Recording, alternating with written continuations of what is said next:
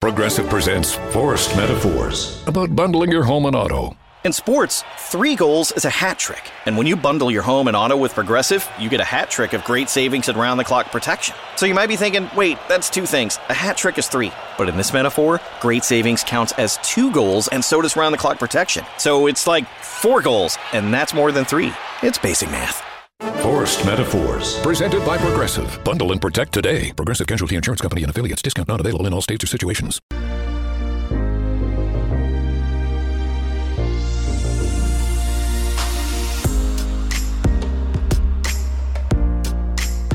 And good evening, one and all, and welcome to the X Zone. I am Rob McConnell, and for the next 4 hours, I'm your host and your guide as together we cross the time-space continuum to this place that I call the X Zone. It's a place where people dare to believe and dare to be heard. It's a place where fact is fiction and fiction, well, 9 times out of 10 is reality. And if you'd like to send us an email, it's very simple, xzone@xzoneradiotv.com. On MSN Messenger and all systems, including Facebook and so on and so forth, it's X Zone Radio TV. And to find out more about the X Zone Broadcast Network, our broadcast schedule, visit www.xzbn.net. And for the Simul TV broadcast schedule on Channel 19, which is the X Zone TV channel, www.simultv.com. Exonation, my guest this hour is Michael Masters. He is a professor of biological anthropology at Montana Tech in Montana. He received a PhD in anthropology from the Ohio State University in 2009, where he specialized in hominin evolutionary anatomy, archaeology, and biomedicine. Over the years, Dr. Masters has developed a broad academic background, which began studying physics and astronomy at Ohio University in Athens, Ohio, with further undergraduate and graduate course work in astrobiology, statistics, astronomy, and physics, with a review of developments in modern physics regarding our ever-evolving understanding of time and time travel. Collectively, Dr. Masters' background, education, and current research program combines offer a unique perspective and a novel approach to understanding unanswered questions pertaining to widely recognized yet poorly understood aspects of the modern global culture. His website, idflyobj.com. And Dr. Michael Masters, welcome to the X Zone, sir. Thank you so much. It's great to be here. Where did your interest in the topics that you've written about in your book? And, well, let me ask you this point blank. Have you seen a UFO?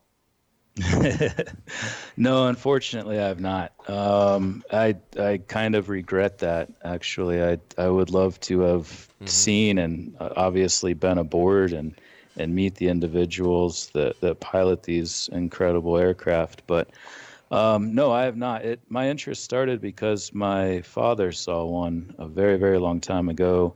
And just listening to him recount the experience and describe what he had seen, it sort of piqued my interest, and especially after he bought a book that had sort of the standard gray alien figure on the cover. I sort of had this moment where I sort of saw that in the context of us now and sort of a chimpanzee-like creature, and it sort of solidified this possible connection in my mind, and just been researching it ever since, and studying anthropology, and especially as a paleoanthropologist, I really got to delve deep into the anatomy and the morphology and the cultural changes that have taken place over long-term human evolution. So let me ask you this, Doctor. In your expert opinion, are UFOs real? I, having not seen one, it's hard to say from an objective standpoint, but after reading the testaments of others and, hearing what my father described so many years ago, I certainly believe that it is a real phenomenon. And especially after studying in the context of human evolution and in the past trends that we've experienced especially in our craniofacial morphology, our brain growth and our facial retraction, Right. specifically, if those were to continue long into the future, we would, really come to look something very much like that quintessential gray alien form. So the pieces sort of fit together more for me in the context of time travel and human evolution. I see a lot of problems with the idea of extraterrestrials, just the unlikelihood of humanoid beings evolving on a separate planet to look just like us, to be bipedal, upright, standing and walking, symmetrical humanoid beings with 5 fingers and toes and eyes, nose, mouth in the same position. So yeah, I definitely believe in the phenomenon. I believe people who have experienced these things and who have been abducted are telling the truth. I just don't adhere to the extraterrestrial hypothesis per se. So why is time travel explanation for the UFO phenomenon more logically and more easily supported? Well, I think most importantly, it's a testable hypothesis. We could scour the skies, the heavens for millennia and never find anything, and still have that question: is there something else out there? And don't get me wrong, I certainly believe that life has evolved on other planets. It happened here on Earth pretty much as soon as it could have, with dry land and water. So I definitely believe that there's life on other planets. I just don't think, and the evidence doesn't really support, that it would ever evolve to look like us, or that we would be able to traverse such vast swaths of space, deal with the time that goes with that. Not just the time it takes for us to do that, but there's also a time dilation effect that Einstein pointed out in the early 1900s with special relativity. Just traveling at high speed means that time passes more quickly. For those that stayed behind that aren't traveling at high speed, they would see time go by very, very quickly. And by the time you got home, millennia would have passed. And then, in addition to the evolutionary aspects, the distance, there's also that question of how we would find each other. There's so much space, there's so many planets, they're so far away, even sending radio signals out into space. Yeah.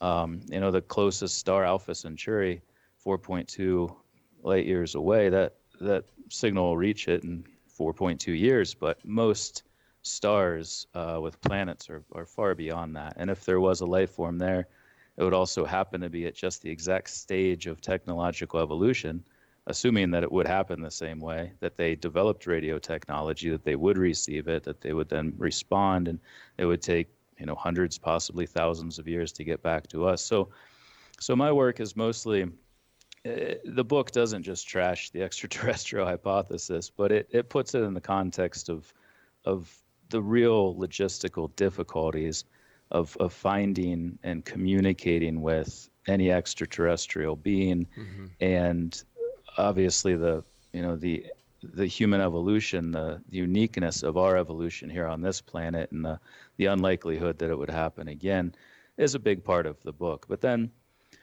to answer your question more directly, the time travel model is able to explain many of the nuances of this phenomenon better. Let me ask you this, Doctor. Yeah. If in your opinion the ETs are not going to have stand upright, 5 fingers, 10 toes, and so on and so forth, how is it then possible that they may in fact have the technology to come to Earth? Is it not possible that they may not have the ability to build a craft, to travel space? And isn't it also possible that the people at SETI may be sending a signal that is totally ununderstandable or unreceivable by another planet or another species? Absolutely. Yeah, that's certainly a possibility.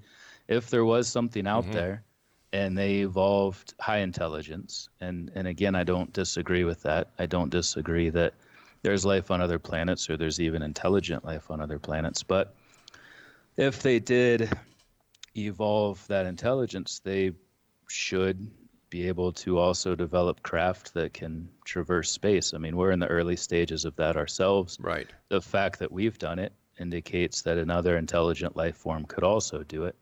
The issue for me comes down to them and their evolution evolving to look like something different. And Gotcha. and here's the part where it gets a little tricky, because a lot of the book expresses it looks at past hominin trends. It looks at characteristics that we have now that have evolved over the last 6 million years of human evolution, and projects them forward. Like I mentioned, the biggest one is our not just expanding brains, but what we call cranioglobularity. Our brains have gotten more bulbous, more balloon shaped, and our faces have shrunken back. Our eyes have been getting bigger. And those things indicate that these creatures, if we can tie it into the reports of others, and again, that's a more tenuous thing, and that's why I don't base the book on these reports, but it's evidence. It should be taken as evidence. And all right, Doctor, stand by. We've got to take our first break. X Zone Nation, Dr. Michael Masters is our special guest this hour. His website, IDFLYOBJ, and Dr. Masters and I will be back on the other side of this break as we continue here in the X Zone from our broadcast center and studios in Hamilton, Ontario, Canada. Don't go away.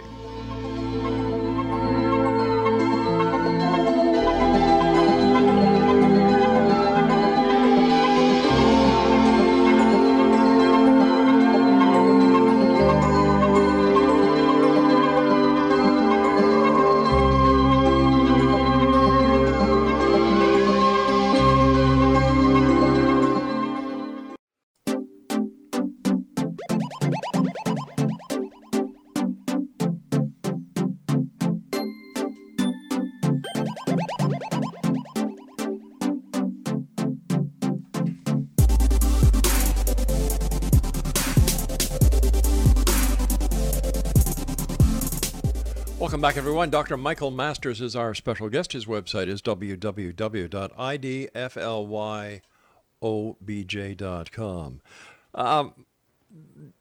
Dr. Masters, you can just call me Mike. All right, Mike. What happens if, hypothetically here, we humans on this planet are the most advanced planet in the area? Like, let's say creation started here and everything else is beneath us when it comes to the evolutionary maturity of a planet and a species. How would we explain the UFO phenomenon then? Time travel. I mean, I think even in the context of other planets with other intelligent life forms, it's still self-contained. I think it's still an earthly phenomenon.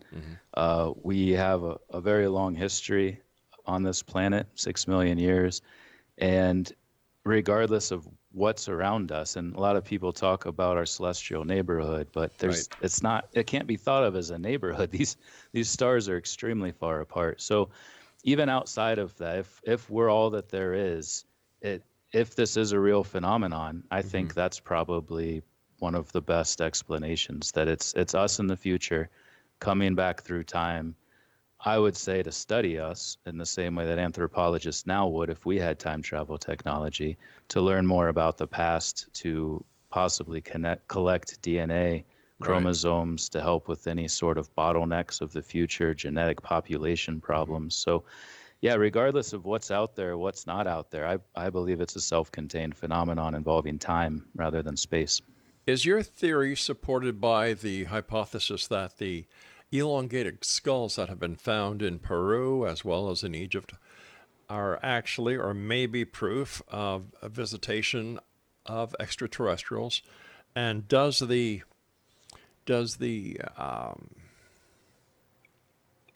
evolutionary tract with those elongated skulls, does that match your theory? I definitely write about what we call intentional cranial modification, cranial boarding. There's lots of different names for it depending on the culture that was doing it.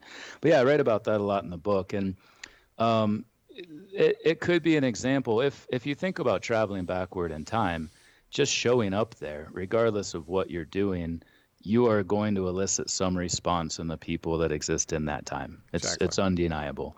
How that gets encapsulated in those cultures is probably going to be different depending on the culture, depending on their level of technology, their own state of advancement as it comes to civilization and whatnot. So yeah, there's definitely the possibility that these intentional cranial modification situations are people modifying their children's skulls to look more like what I refer to in the book as extraterrestrials, travelers of time, aliens of time, if you will. And not that they were these individuals themselves. Clearly, this is just a case of modifying a child's skull, but it could be sort of an homage to that. And there's even some ethnographic evidence of that. There's some studies where cultural anthropologists have asked that, this is still practiced throughout the world. People are still doing this in certain cultures. And they ask, why are you doing this? And they say, because we're instructed to by the gods. Our ancestors were told to do this by the gods. And it, it's not obviously not proof, but it's some indication that there may have been some cross-temporal influence where they're trying to look more like these individuals from the distant future. Okay, let's take that hypothetical situation one step further. People come back from the future to visit us for whatever reason, probably because we're a loony bin at this point of our evolution, and they wanted to see what was happening with Judge Kavanaugh and Dr. Ford today on Capitol Hill. Certainly. Because of that, there's a big sign somewhere past the moon that says, "And Earth ahead, turn around." Is there any proof or any evidence to substantiate the claim that time travelers from the future have actually come back in time? As far as evidence, I mean, that's what the book is about. It may seem a little I don't know, presumptuous, I guess, to name your book Identified Flying Objects. But I really do feel that this text lays out a very strong case for that. And your question makes it hard to pinpoint one specific instance of evidence, because there's a lot of evidence that's sort of brought together under this model. As far as actual instances, there was a situation in, I believe it was 1980, in the Rendlesham Forest in England. Sure, with Colonel Holt. Yeah, and a fellow named Jim Peniston, reports that he touched this craft, and he was told, we're time travelers. We are from the future, and we're coming back. And I think I actually was just made aware of this recently, fortunately, as I was doing the final edits on this book, so I could incorporate this into section specifically about population genetics. But he was even told that there's problems with reproduction in the future, sort of a stagnant gene pool, so to speak, and that they were coming back to collect gametes. And if you look at abduction reports, so many of them involve, sperm being extracted from men, eggs being taken from women. Now, I think we should put the word alleged. Alleged, absolutely. Yeah. And I'm very careful about this in the book, too, as these are reported cases. Yes. And like I said earlier, the book doesn't hinge on that at all. Right, I understand. I don't think we should ignore these things. So they're put in the book as circumstantial evidence, but they're not important to the overall argument. It's very much rooted in past trends and the potential for those future trends to continue. So yes, I'm glad you pointed that out. But Jim Peniston's situation, if we can consider that as something that did indeed happen, would be a case of evidence. I understand there's a problem between Holt now and Peniston, when it comes to what was said, how it was said, and the validity of the statements being made at the time. I'm not aware of that, but I definitely would not doubt it. Given how contentious the issue was and how much drama surrounded it, I could definitely understand how that would continue. Let me ask you something, Dr. Mike. What physical aspects of UFOs would seem to suggest that they have the ability to warp space-time?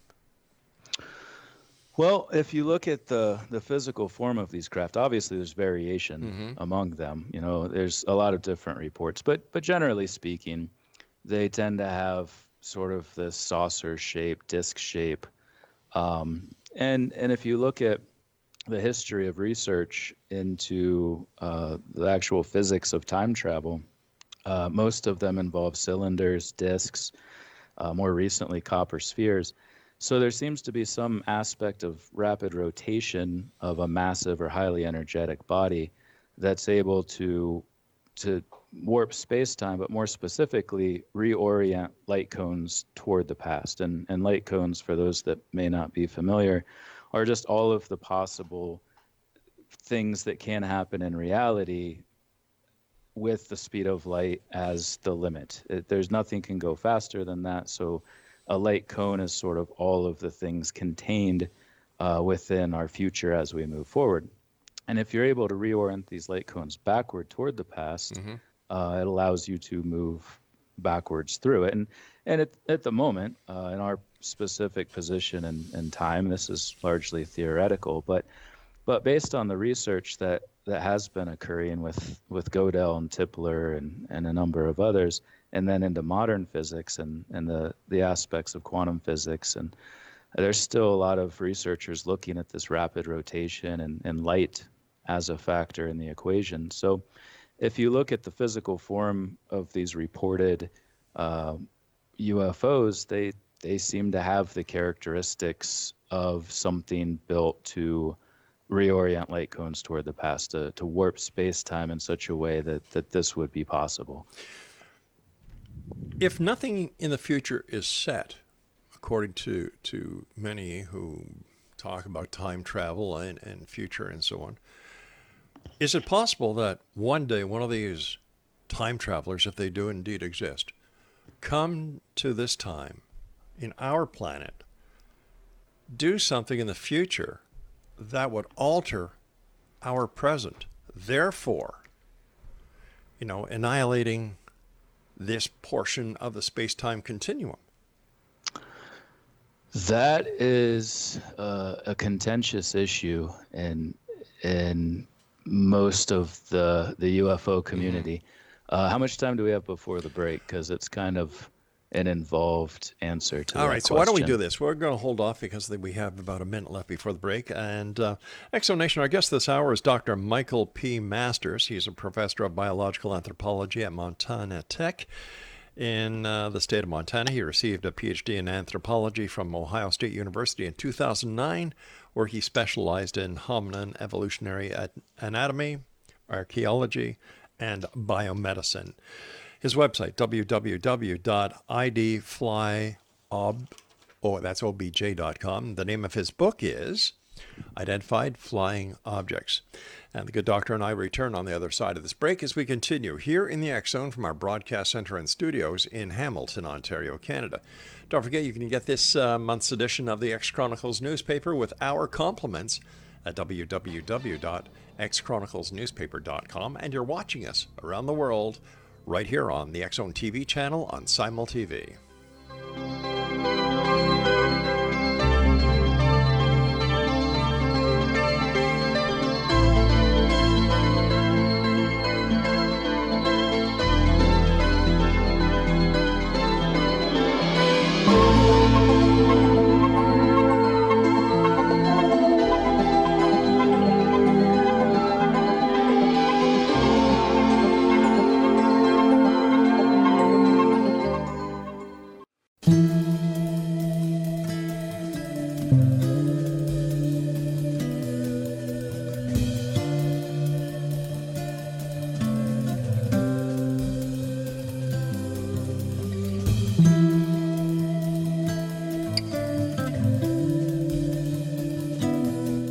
Welcome back. This is the X Zone. You're listening to us around the world on the X Zone Broadcast Network, Talkstar Radio Network, Mutual Broadcast Network, iHeartRadio, and Simul Radio.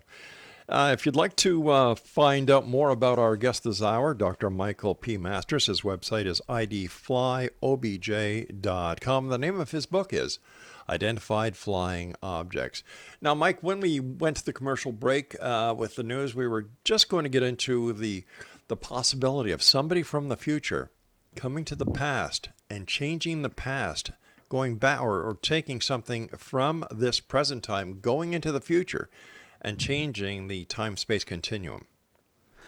Yeah, absolutely. It's a really interesting aspect of time travel, and one that definitely gave me brain hemorrhages on many occasions when writing these parts. But the general understanding, the broad consensus among physicists is that you can't actually change any aspect of the past, present, future. It all exists as one holistic entity that they refer to as block time or landscape time. It's this idea that all events that have ever existed, that ever will exist, already are part of this large fourth dimensional continuum. And it's really hard for people to wrap their heads around that. It's a very obscure thought. And we always think, what if I went back and turned left instead of right? Would I still have run into that stop sign and messed up the front of my car? Like there's this idea. We like to think that we could change things, but the vast amount of evidence in physics suggests that we can't. And the book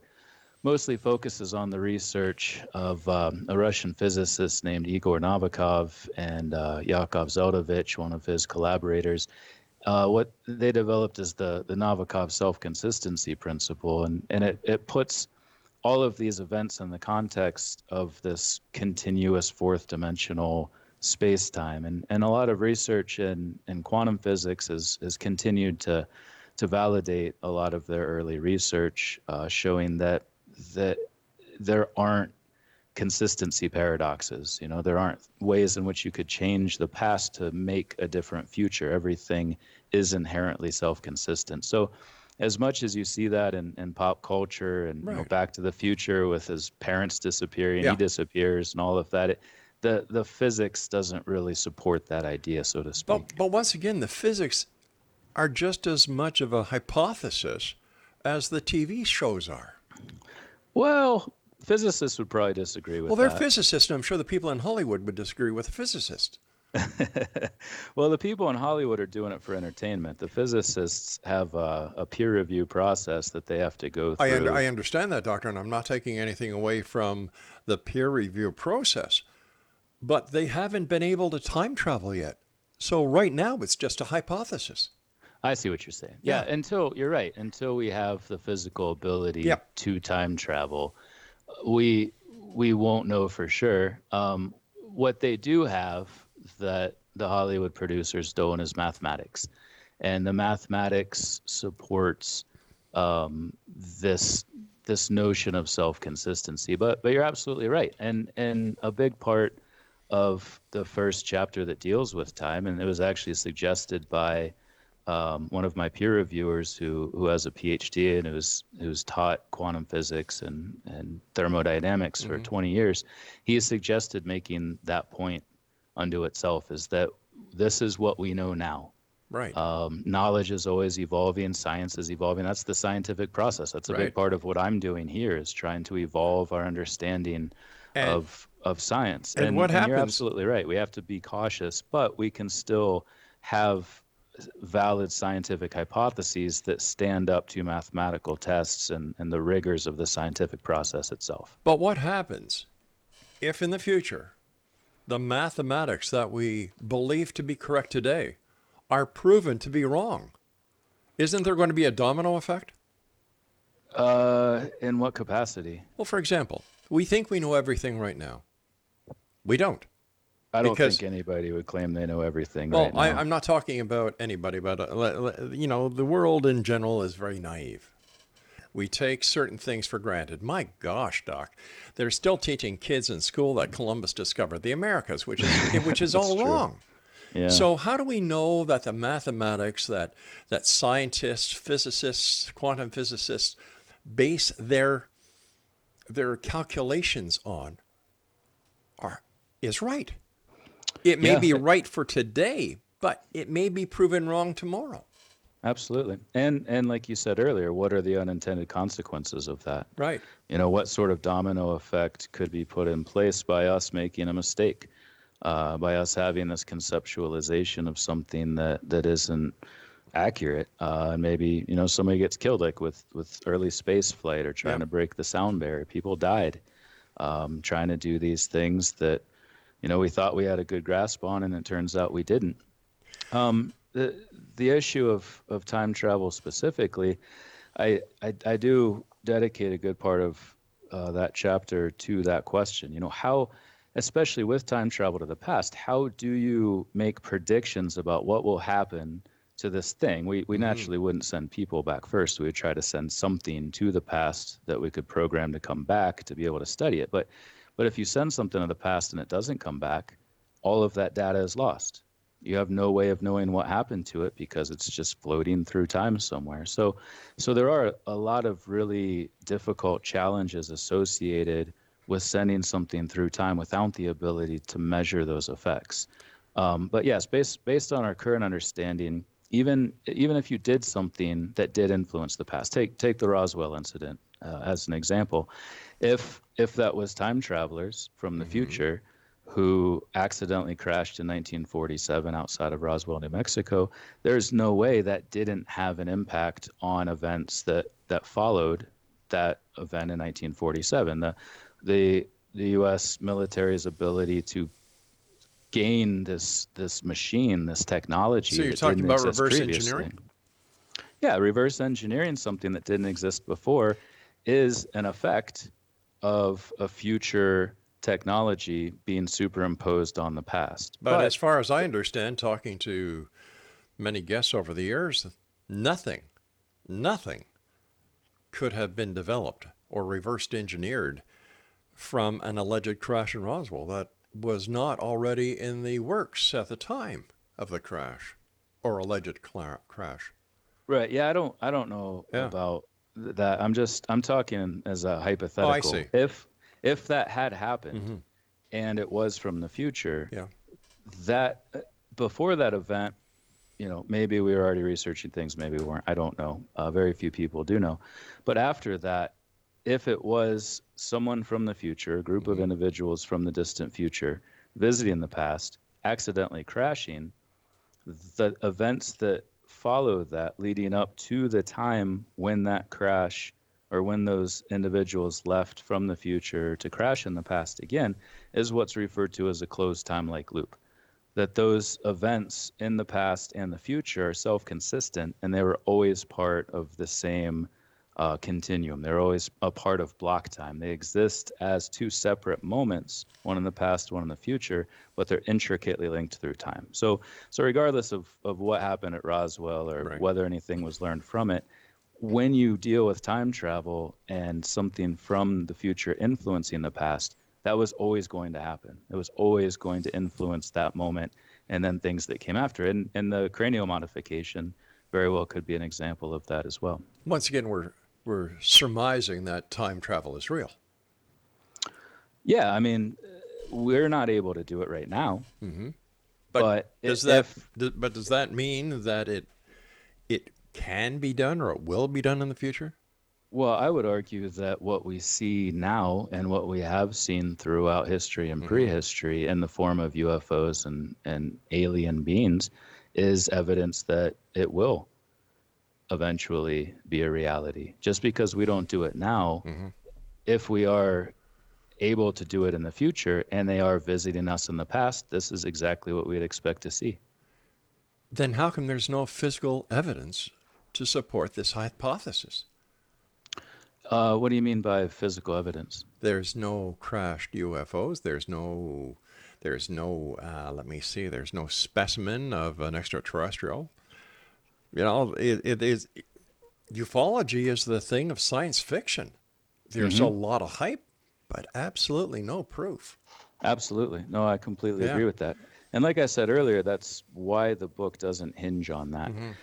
It makes it very clear early on that this isn't a straw man fallacy situation. It's not saying that we have this extraterrestrial phenomenon, let's beat that up and replace it with an extraterrestrial explanation. What it does is it takes the reports, the alleged encounters of people, the close encounters. It takes events that people do strongly adhere to and espouse with great veracity that this happened to me, and it takes those things and tries to offer a better explanation for them. But it certainly doesn't hinge on that. And I think the extraterrestrial phenomenon hinges on there being alien life out there on another planet, and this doesn't. It takes a very broad-based temporal look at the prehistory of humans, the recent history, and especially the long-term evolutionary changes, and applies them to the UFO phenomenon. Mike, stand by. We've got to take our final break. X Zone Nation, Dr. Michael Masters is our guest. www.idflyobj.com. The name of his book is Identified Flying Objects. And Dr. Michael Masters and I will return as we wrap up this hour here in the X Zone from our broadcast center and studios in Hamilton, Ontario, Canada. I'm Rob McConnell. Don't go away.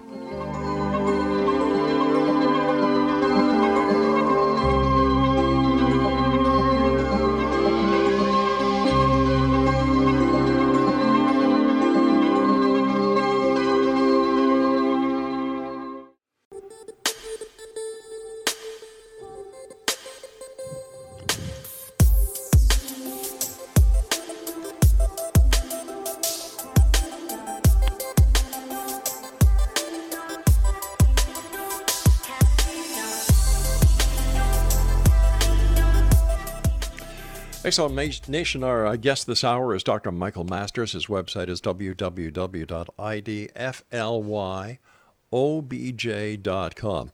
Now, the book that we're talking about, Identified Flying Objects, will not be out until March of 2019. So if you'd like to keep track of the publishing date of the book, when it'll be totally available, once again, visit Dr. Masters' website at idflyobj.com. obj.com, and once the book is published, it will be available Amazon.com as well as all the other online and brick and mortar bookstores. Michael, great having you with us. I love the way that you think. And let me ask you this. Why is it so important to keep this scientific debate and to avoid speculation and unfounded claims? I think there's sort of been a blurring of lines in the recent past. Mm-hmm. The science and belief have sort of been melded into one. Yeah.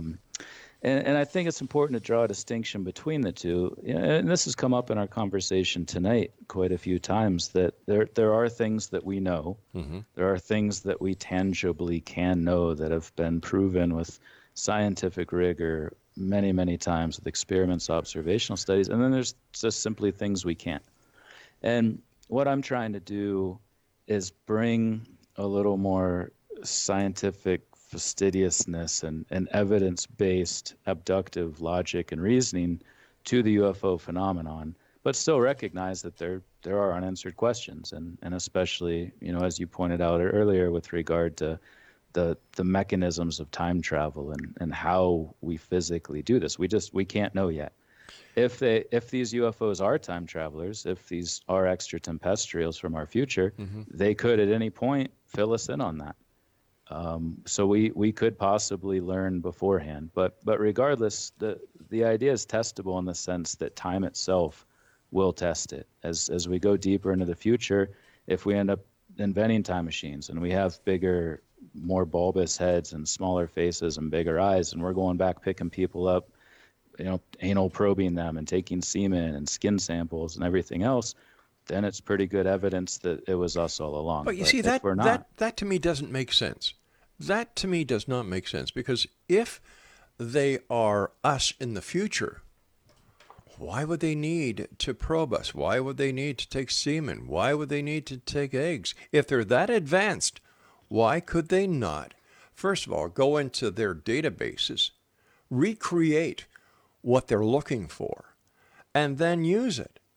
Because if they are so advanced, wouldn't our physiology not work with theirs? Well, you're making the assumption, though, that humans will be infinitely advanced. Just because we can bend time and space doesn't mean that we'll be able to solve all problems that ever confront humans. What if we nuke each other in the next 10 years? We sort of reset the clock a little bit and we start things over. What if all major forms of information and data are lost? Well, let me ask you that. That's an interesting scenario. If we were to nuke ourselves to the point of total annihilation, would that not kill the future? It would indeed. If every human being on Earth died, that is very good proof that this hypothesis is wrong.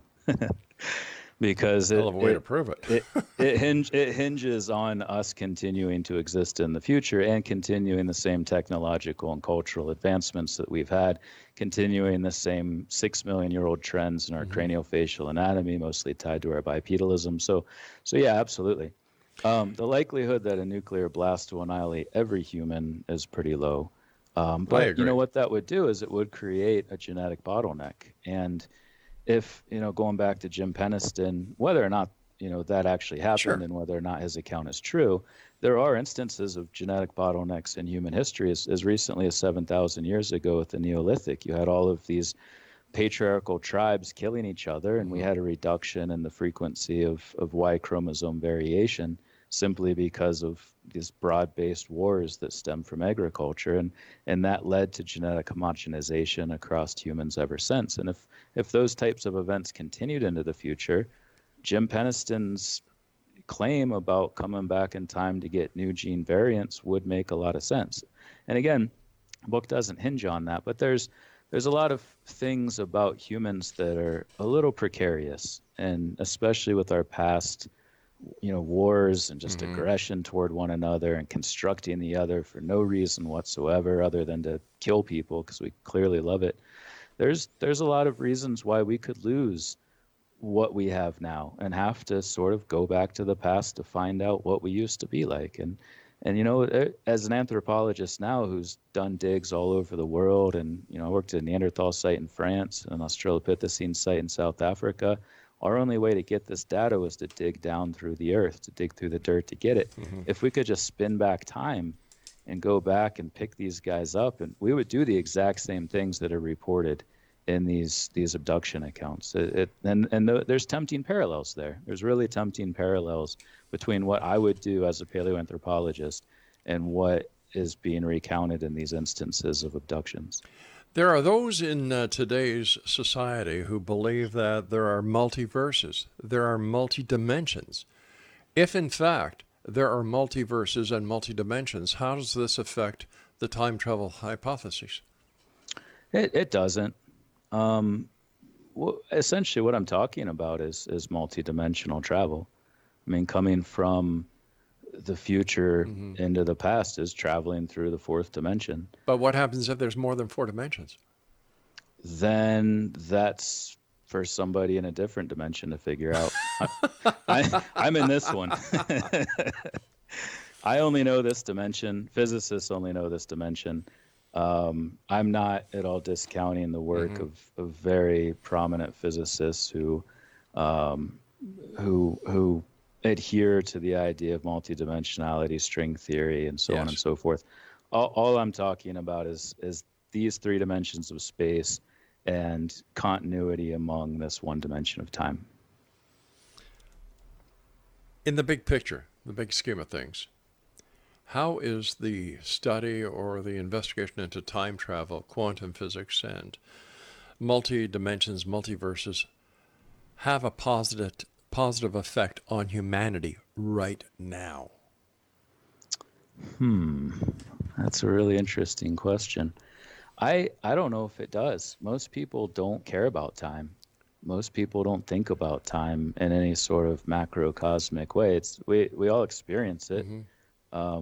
St. Augustine wrote about this in the 1600s, that it governs everything we do, but we also don't care to think about it or really posit what it means in the grand scheme. So, I mean, even physicists struggle with this. They realize that all moments in their immediate future are already going to happen the way they were going to happen. Spilling coffee on your pants at work next week, or your grandma dying in a couple of months.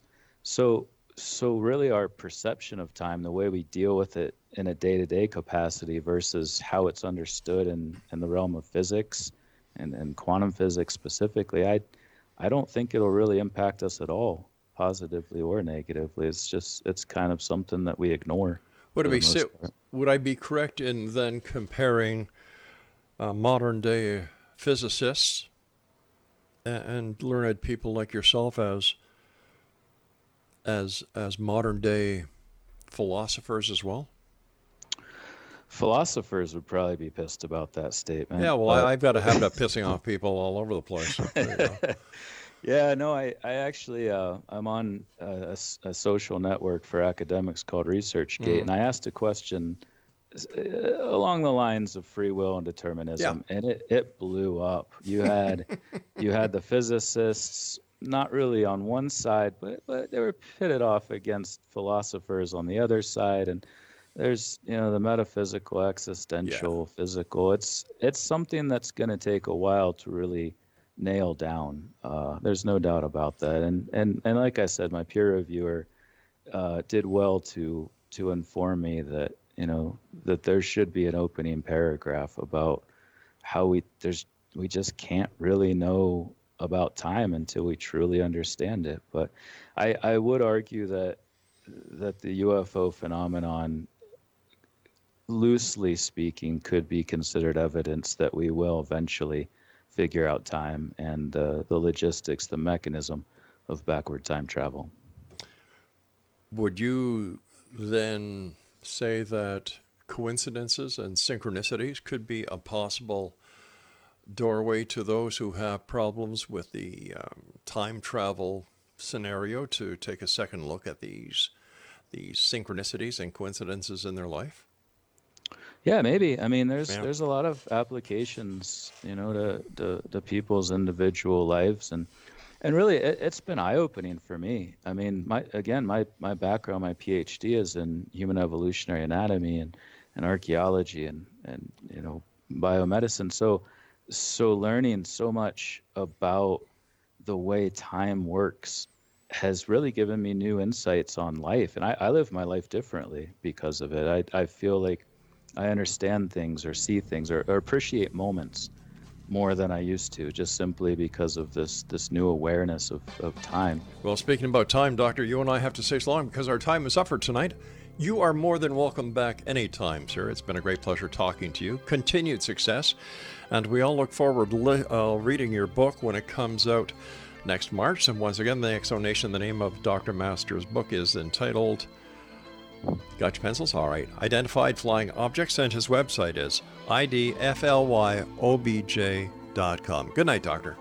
Thank you so much. I appreciate you having me. My pleasure, sir.